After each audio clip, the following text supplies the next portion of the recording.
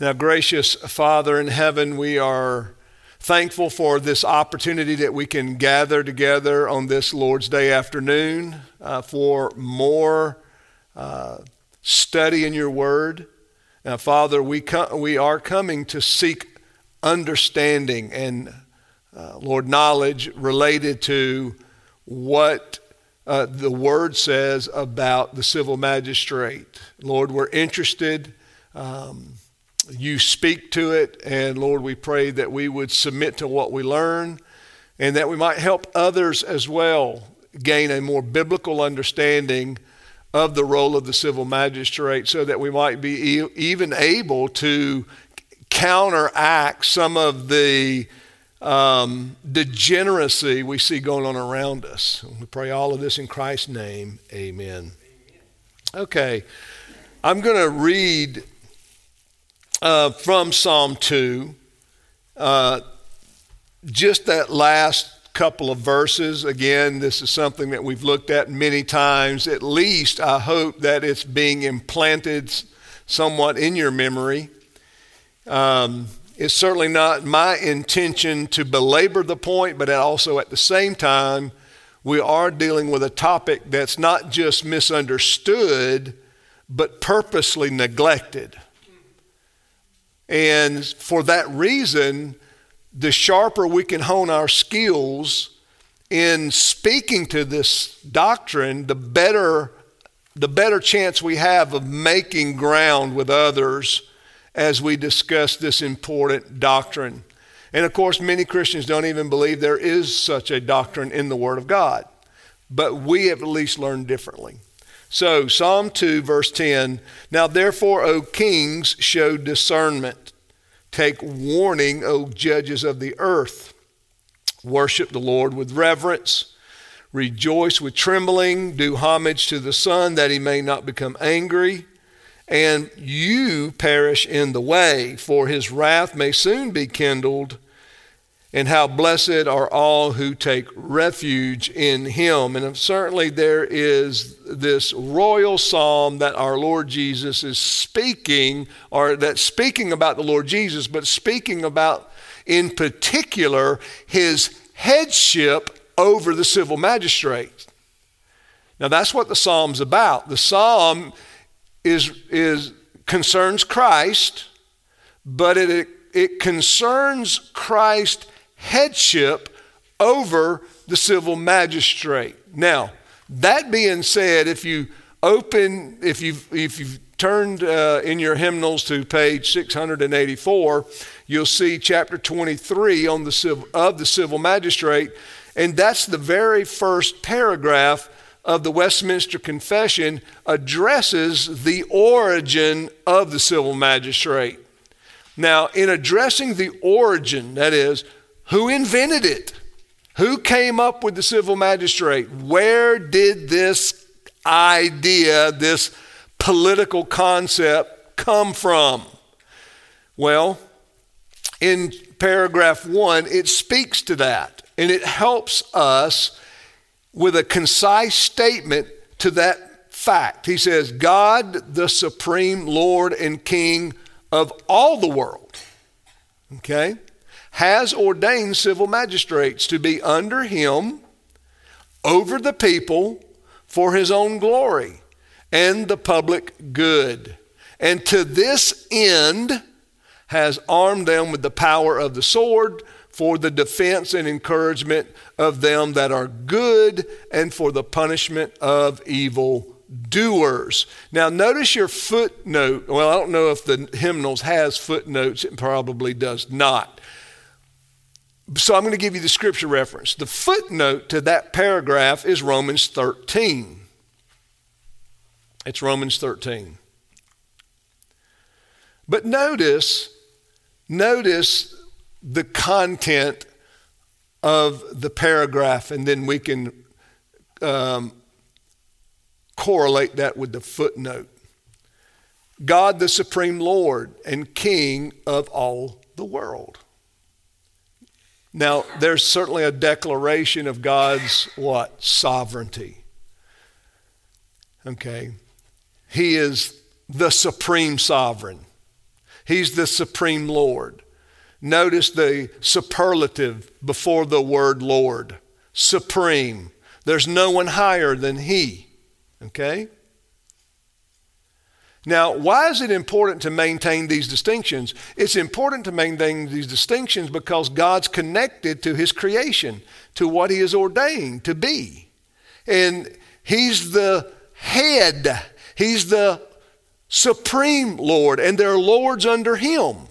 So it's not an abstract. He's not absent and thus creates something that's not related to himself. Do you see that? Do you understand that? It flows from him. It's related to him. There's a connection being made between God as the supreme Lord and King of all the world and the magistrate.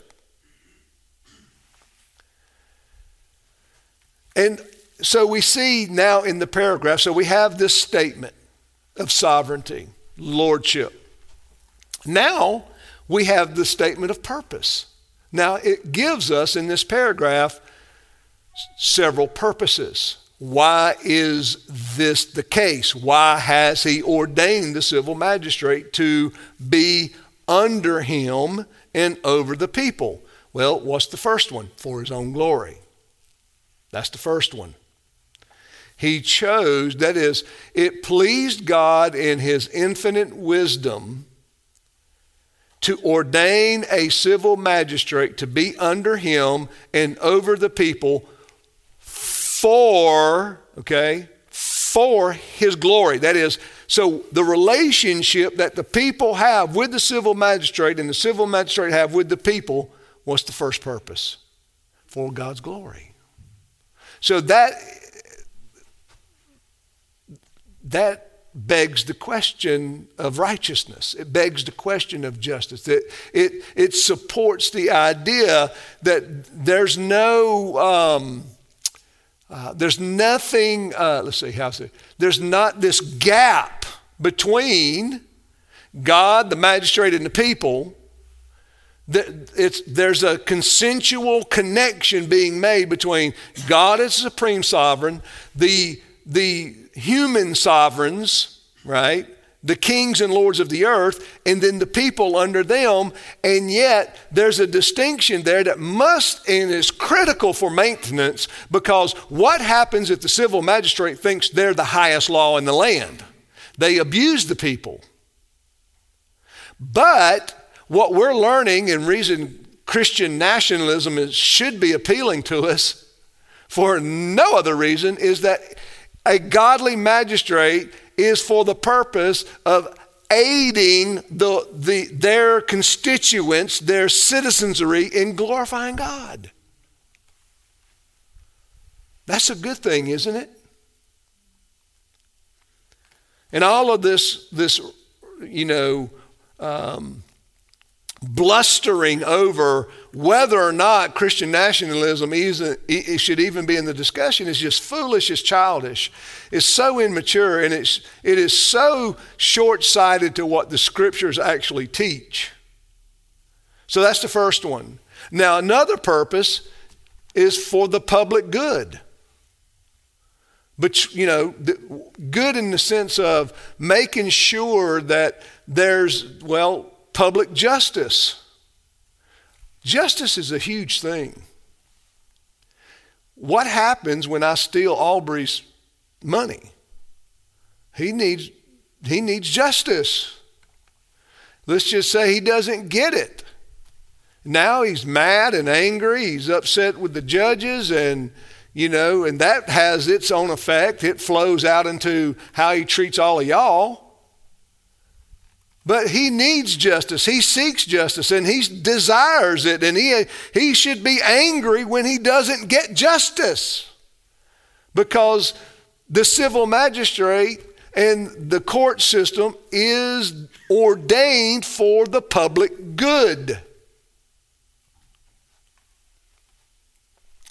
Another aspect is peace among men. I mean, if any person believes they can just go out and do harm or damage to somebody else for no reason at all, just because they don't like them or because they said something they don't like, I mean, that serves to have a very dysfunctional and dangerous community.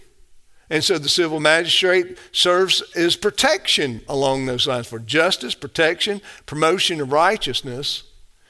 And this is what it goes on to say in the third purpose. And to this end has armed them with the power of the sword. That is, they're to use it.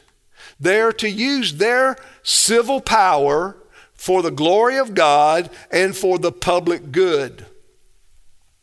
And it says, for the defense and encouragement of them that are good and for the punishment of evildoers. Now it cites Romans 13. They only have one proof text there.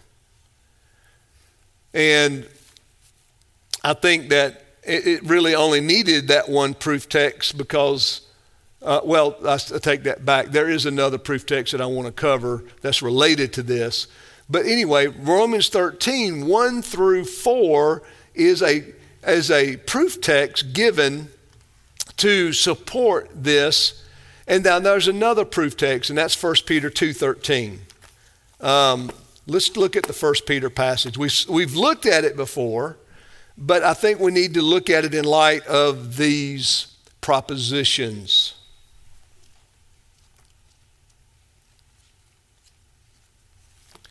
If the civil magistrate, if this is the purpose of the civil magistrate, now I have something to aim for. I have something to pray for. I have something to advocate, correct? Now that I know this, now that I have this biblically set down in front of me, I understand the worldview at hand, and now I can begin to promote it and defend it. And this is vital. 1 Peter 2:13.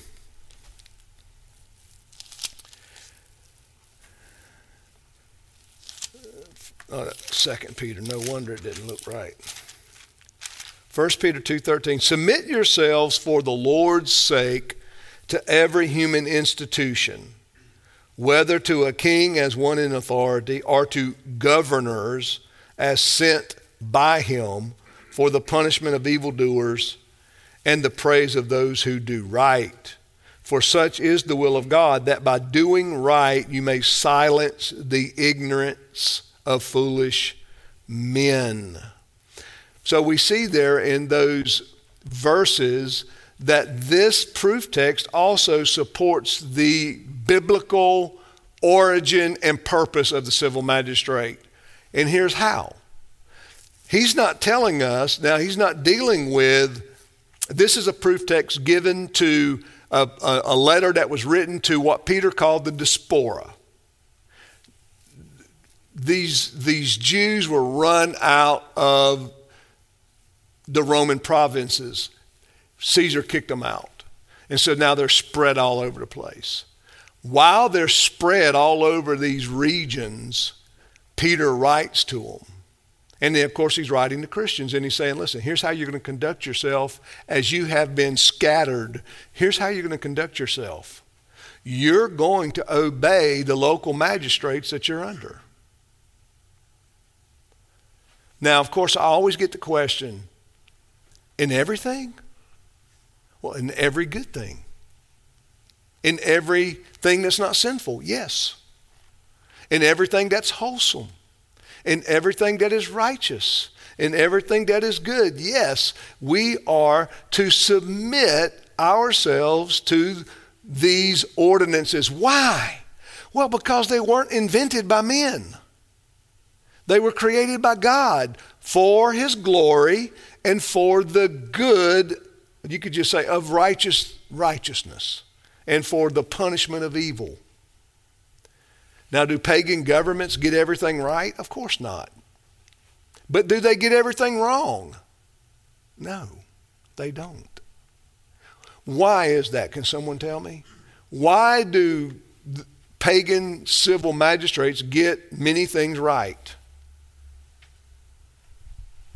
Does anyone want to take a stab at it? Natural law. Natural law. Very good, sir. Why Why is this so important? Because natural law is God's moral law. And the common man can perfectly, I'd say perfectly, in a natural sense, see that it's good to treat people kindly, that it's wrong to murder people for no good reason, that it's just to protect your person when you're being unjustly attacked, that it's wrong to take people's property. So on that basis and on that ground, and because God has ordained the civil magistrate for righteousness, we are to submit ourselves to even what we call pagan governments. Now, you might say, well, it really is not tit for tat even in our own justice system, because we have so many laws that are grounded on biblical rules and principles. As many modern societies do that were once Christian. Those laws were derived out of the special revelation of God. That's His Word. So not only was it natural law, but many of them were refined and honed by God's special law, by His revelation. Okay? So we don't want to assume what many professing believers have assumed, and that is, well, if they're not professing Christians, we don't have to obey them. We can be rebels. Mormons were a lot like that. You know, Mormonism was against the law. Polygamy has been against the law forever in this country. And Mormonism was outlawed in one sense, and so they moved all the way out to Utah to get away from authority and sort of carved out for themselves in this wilderness, if you will, their existence. But it was against the law, and they were punished for it in many cases, rightly so. Okay?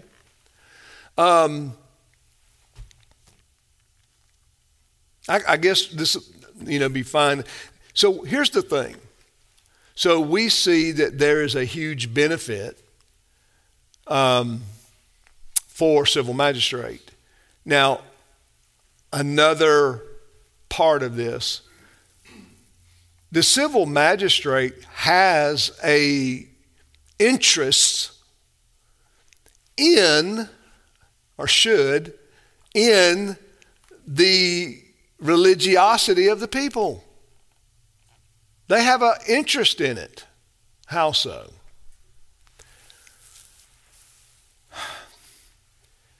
When countries look like their religion, let me put it that way.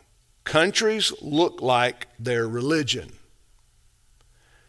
So when we talk about America as a Christian nation per se, obviously it looks like a very weak church, doesn't it? It looks like a very compromised church. And would we disagree with that? I don't think we would. I mean, I don't think we could find great disagreement in that. I think we would see that by and large, the American church has suffered compromise, some apostasy, some backsliding. There's been a lot of effects that has stressed the church and caused her to be tremendously weak in a public setting, in a public forum. And so therefore that's why you can have all of these professing Christians act unchristian in given circumstances, because the church is so weak. The church isn't practicing discipline. The church isn't doing her role in maintaining the peace and purity of the land. The church, the civil magistrate has a role. The church has a role. The church has certainly failed in so many areas that we'll address in the book of Corinthians, but a nation will look like its religion. In fact, a book that I thought about, if we get to a point where we're studying a book, we might study this idea of what is worldliness and how Calvinism affects the culture. Okay? Because when you go to cultures that are dominated by Catholicism, it looks a certain way. What are some of those cultures? Latin America, Spanish, Spanish-speaking peoples are typically dominated by the what? Catholic religion. And what do we find in these places? Speak out. What do we find in these places? Tyranny. What? Tyranny. I'll say tyranny. Okay, so what else? In Haiti, it's voodoo. So we have superstition. Yeah, intermingled with. All right, what else? What else? How about poverty? Do you see a lot of poverty in these nations? Isn't that related? Because your religion is going to affect what you think about work. Your religion is going to affect the way you think about your responsibilities and duties. What about the family? Does it affect the family? Of course it does, right? Take India, for example. Has anyone been to India here? Okay. Was it clean? Was it dirty? Very dirty, wasn't it? India, like much of South America, is rich in resources. Vast resources. And yet, India lives in squalor. Why is that? It's because of their religion. It's because of what Hinduism teaches about life and responsibility. So when you think, right, you listen, when you think, when you have this migration of culture, do not think because they are nice that they think like you. And it's not simply, it's not the anti-culture, it's really anti-religious culture. Because in Hinduism, they believe in reincarnation. They believe in serving out your karma. If you're a beggar on the side of the road, you shouldn't get help because you're just living out your karma. You're just living out the bad things you did in a previous life. So we can't help you. That's why you see people starving to, one of the reasons you see the Indians starving to death over there, and there's cows everywhere. Why? Because they worship cows. It's sacred. They are by religion vegetarian or vegan. And again, if it's medical reasons, I think that's one of the dumbest debates the Christian church can have, is over veganism. That is such a first world problem. It's such a first world issue. Unless it's a medical issue, I mean, for the church to even waste and squander precious breath on such a dumb topic about whether we should eat meat or not, or eggs or milk or all of the, again, it's America, PETA, all of this worship of the animal. It's just like Hinduism all over again. And it will have devastating effect upon the community. That's why you have to reject that stuff. It's why it's not neutral. Okay? When you are addressing life and you're asking basic concepts, should I accept this? Should I reject this? How do I relate to these things going on around me? These are life issues that you're addressing, and there's only one place to go to gain the principles of that, the foundation of that kind of, the answer you're looking for, and that's Scripture. Now, that's not to say that you're going to open up the Bible and it's going to say, veganism is found on page 1100.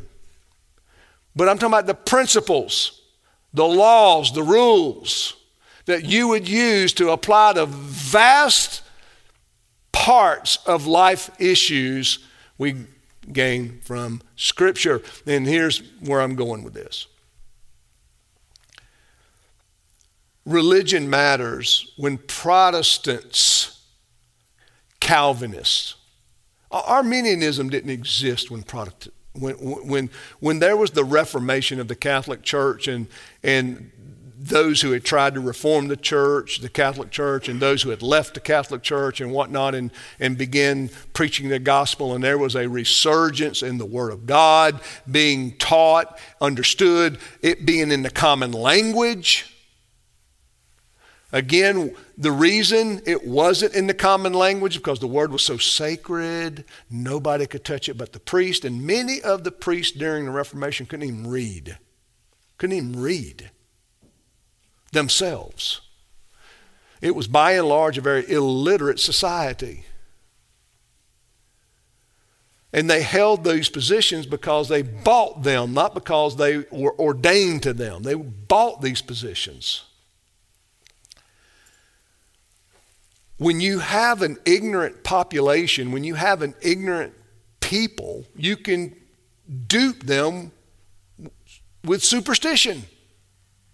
And you reduce them to superstitious activity because they can't read the Word, they can't study the Word, so they're reduced to lighting the candle and feeling close to God. They're reduced to some good omen happening and they're going, oh, that's an answer to prayer.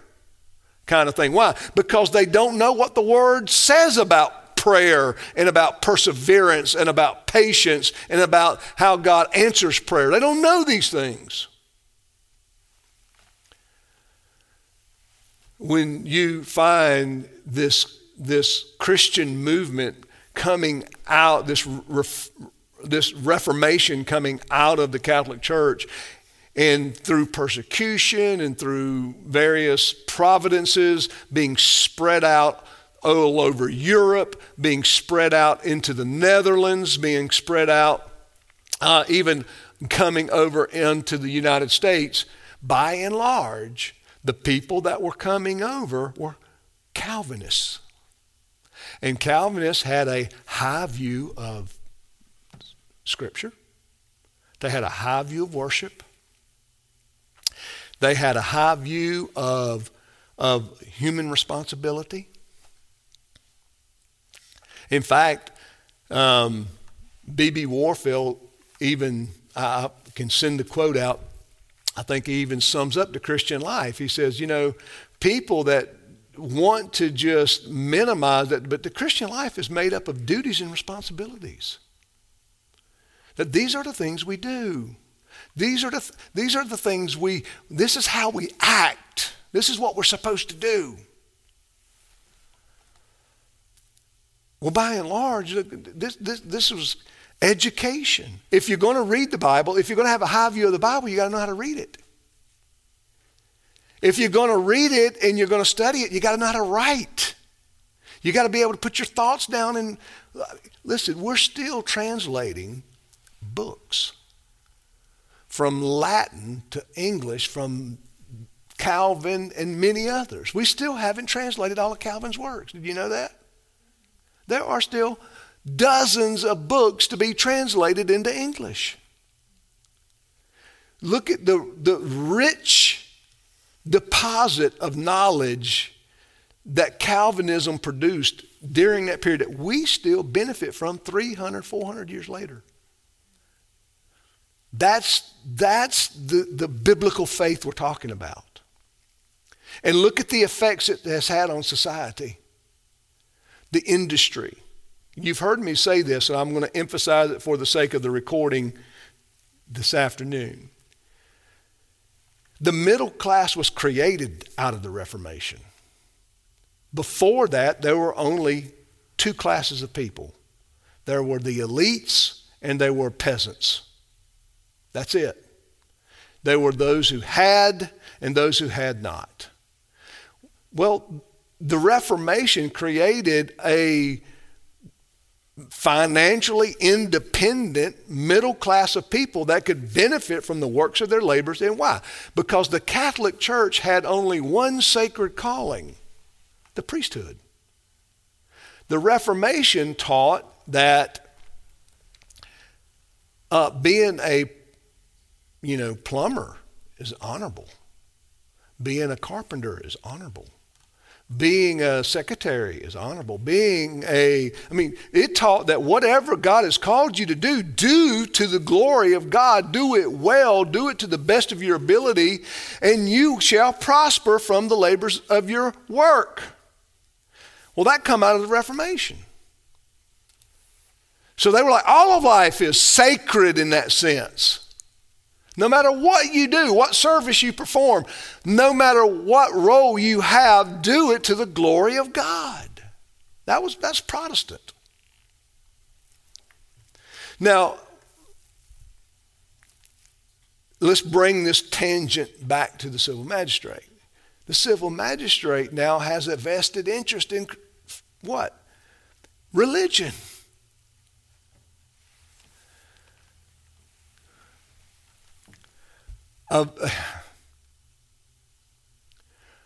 A people that are thriving and growing personally, financially,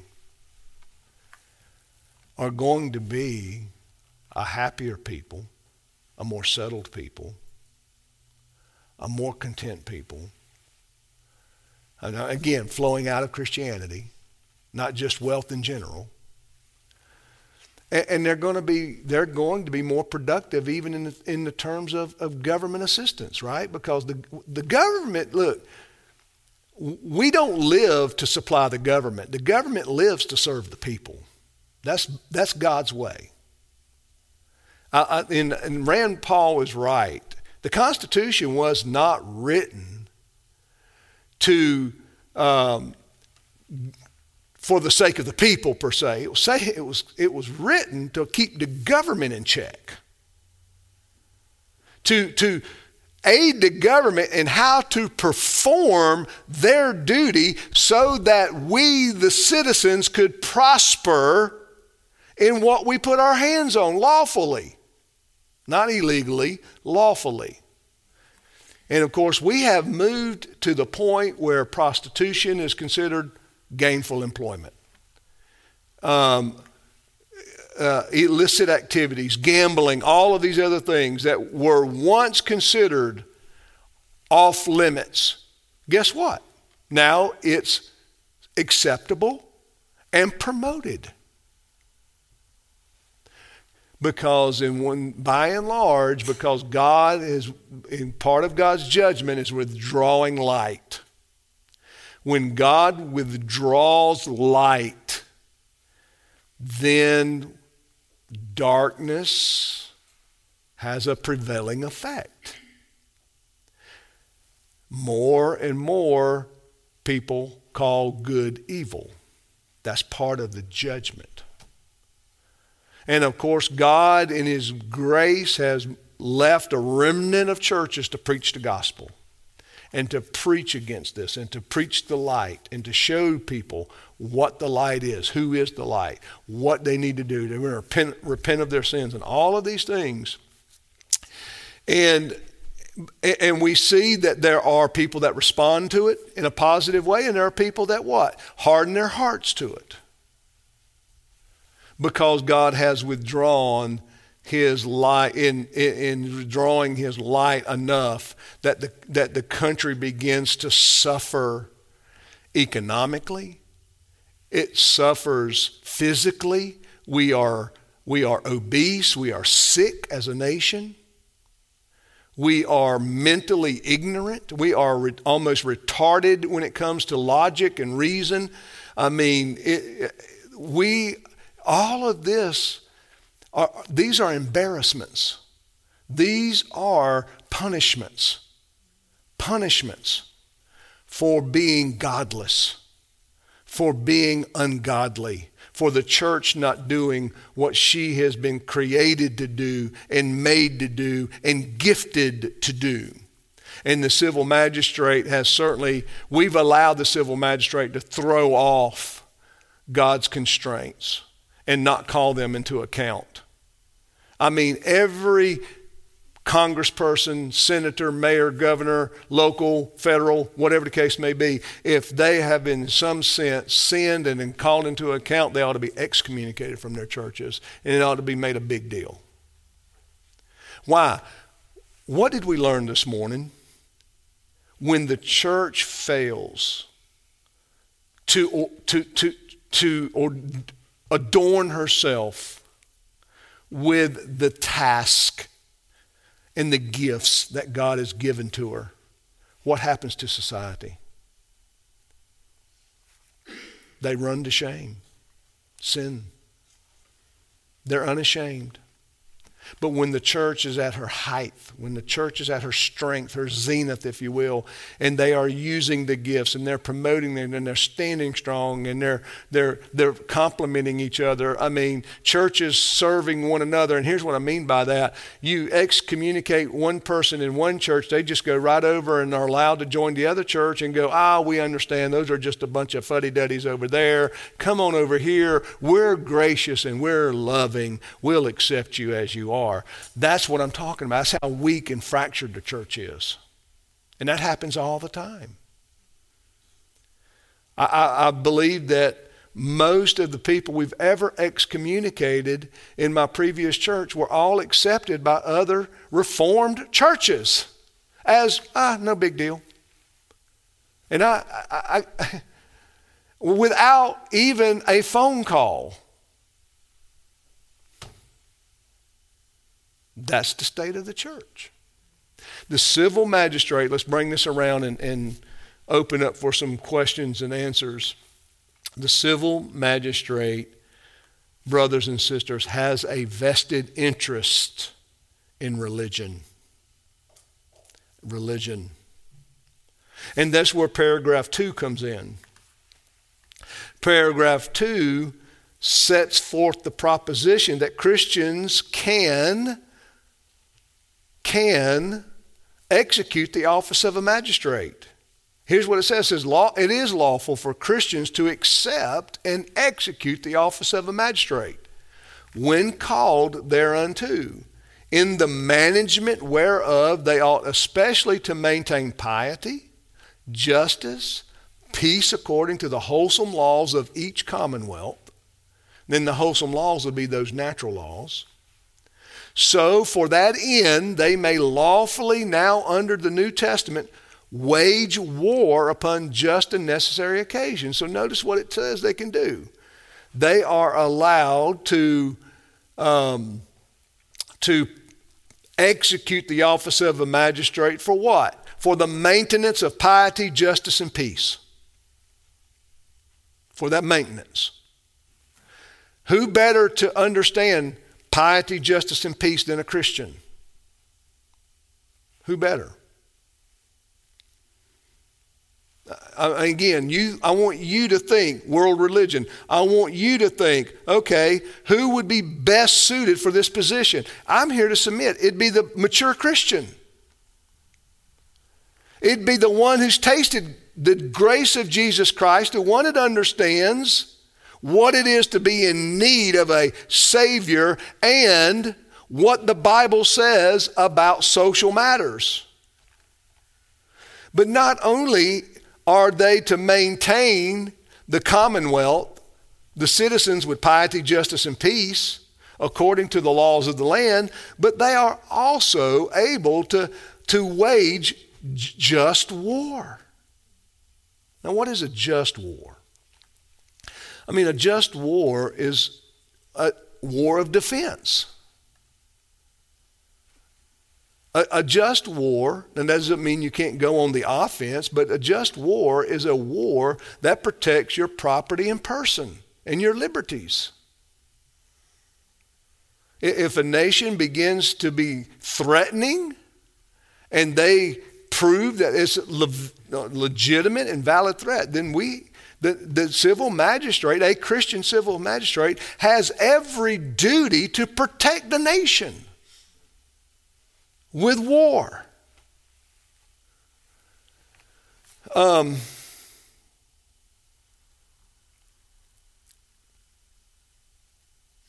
Let's see.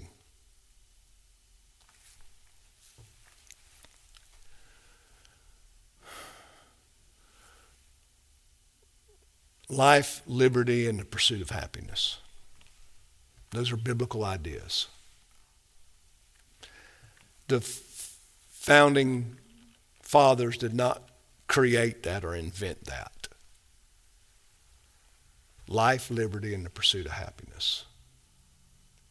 When those things are threatened, we have a biblical grounds to protect it. Life, liberty, and the pursuit of happiness. Against all enemies, anybody want to finish it? Foreign and domestic. Now that's the oath of the military office.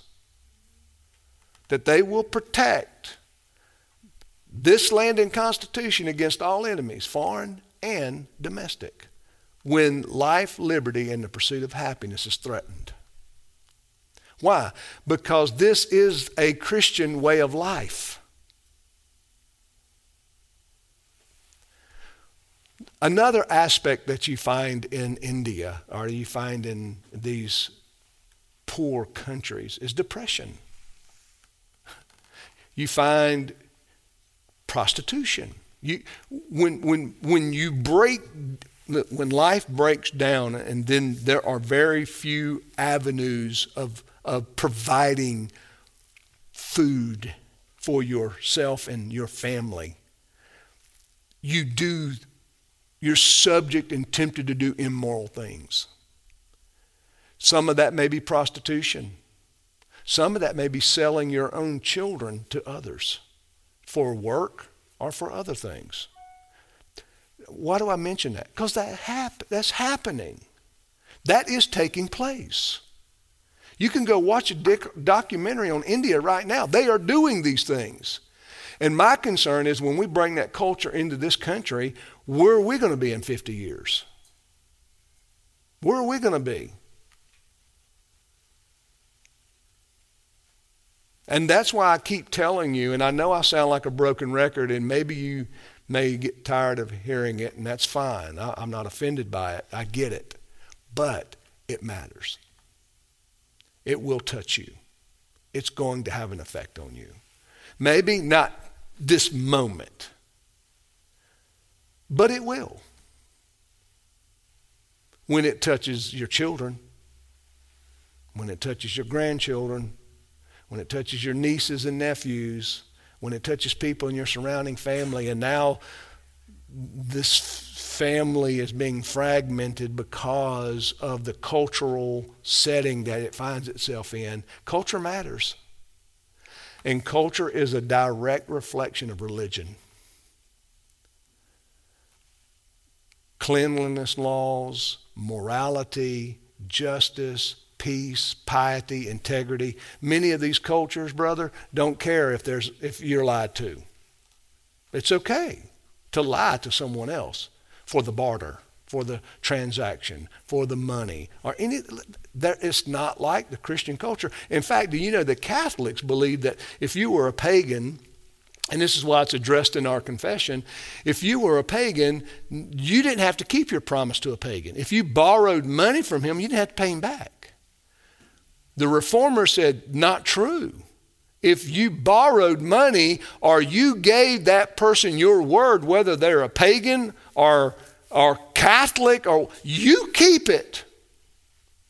You pay them back because God's law stands in that matter. So religion has a direct effect on how you live. Now here's the point. Point is we need to get serious about our Christianity. And the more serious we get about our Christianity, the more we're going to see the use of a Christian magistrate. I hope I preach it to the point where you go, I'm tired of hearing it. Yes, Christian magistrate, of course, but that's where we need to be. We need to be advocating for Christian, civil magistrate. Okay? Let's go.